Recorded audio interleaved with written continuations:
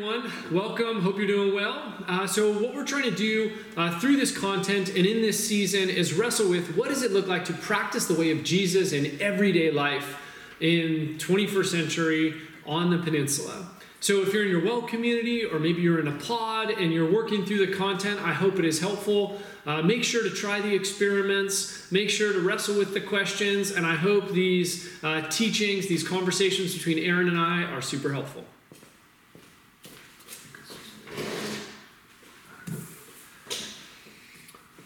All right, so we're going to talk about sort of our story within our role within the unfolding story of God. And, this gets into the New Testament, particularly about like spiritual gifts, contribution. What does it look like to be a part of a body?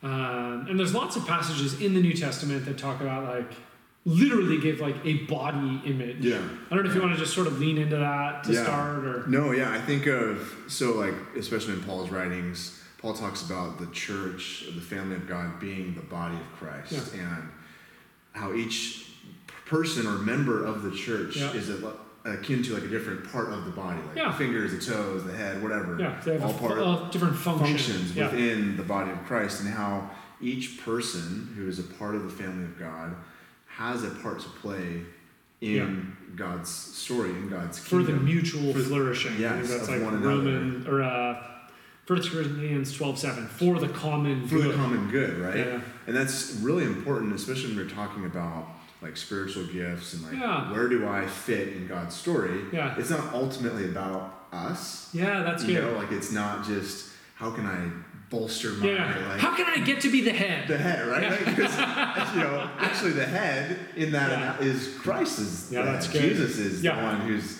the head. We're part of his body and all that. But again, it's not just about you, but it's what you're saying for the common good. That's good. And so as we're kind of talking about this, I think that's really important to kind of keep that is in the forefront of what we're discussing.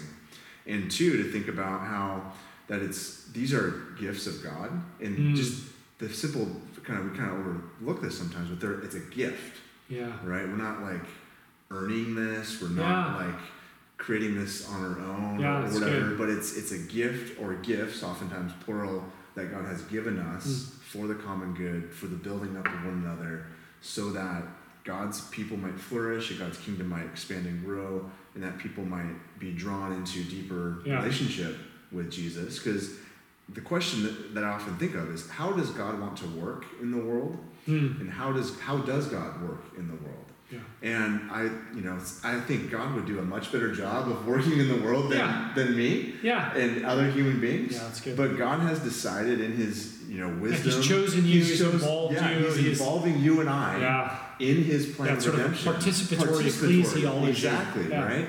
And so God has decided in his infinite wisdom to shape us and form us a lot of the times through each other and through relationship. And oftentimes in those relationships, God has given us certain gifts, whether it's teaching or administration or love or whatever the case might be, so that we might be shaped and more into Jesus' image. Two stories come to mind. One is leading a group a few weeks ago on a Tuesday night, and we were talking about some of these gift things, and someone's like, well, what's the difference between like me, if I have a teaching gift, and some secular dude who's an atheist who's like, I have a teaching gift. Like, what's the difference? What's the difference? It's like, well, so is he gifted by God, by the Spirit? And it's like, well, there's a couple things going on. One, like, God creates us, so in some ways he endows us with whatever we have, right? God is the creator of all things.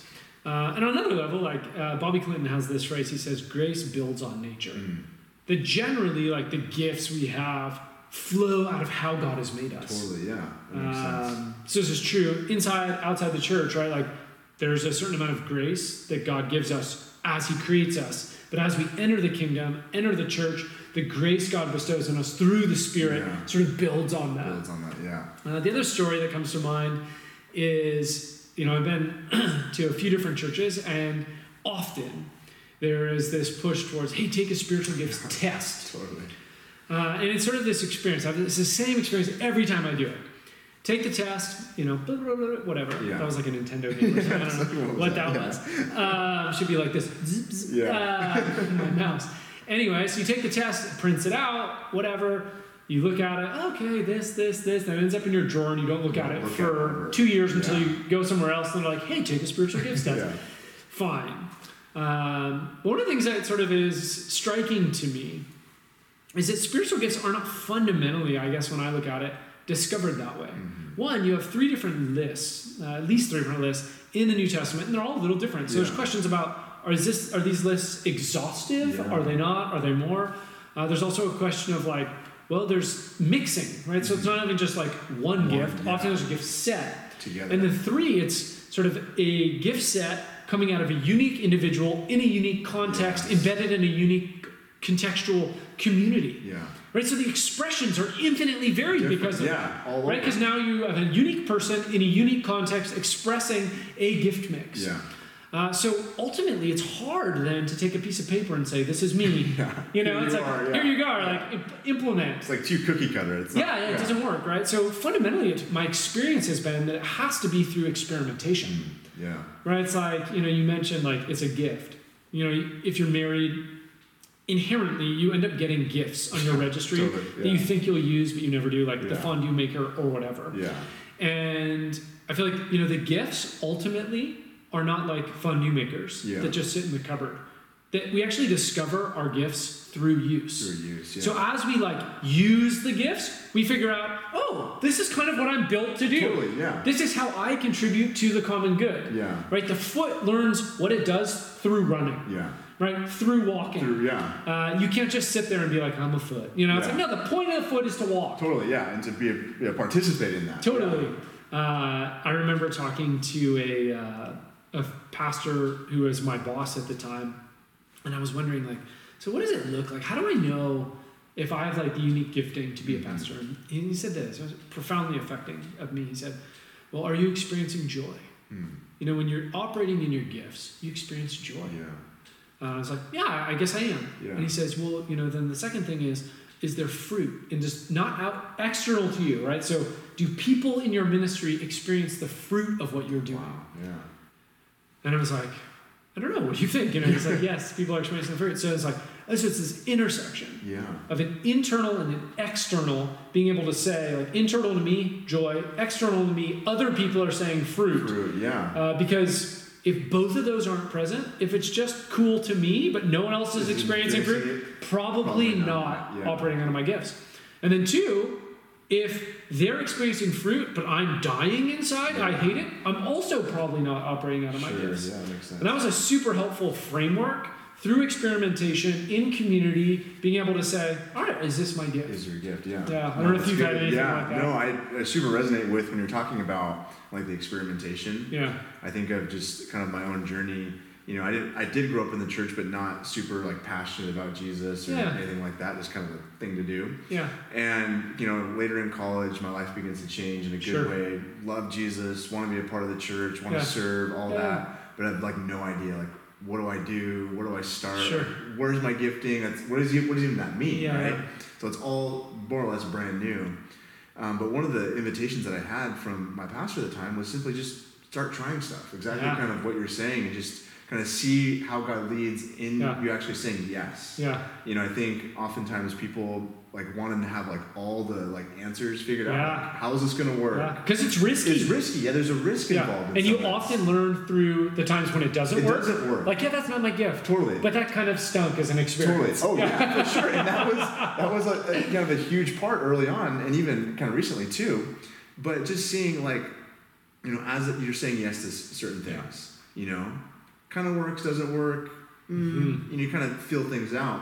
But over time, you know, really, you talk about the joy and the fruit sort of thing. For me, that was kind of getting this opportunity to spend time with some of the junior hires in our church and kind of work through the scriptures with them, get teaching from Bible studies, and being able to hang out with them and teach and all those sorts of things.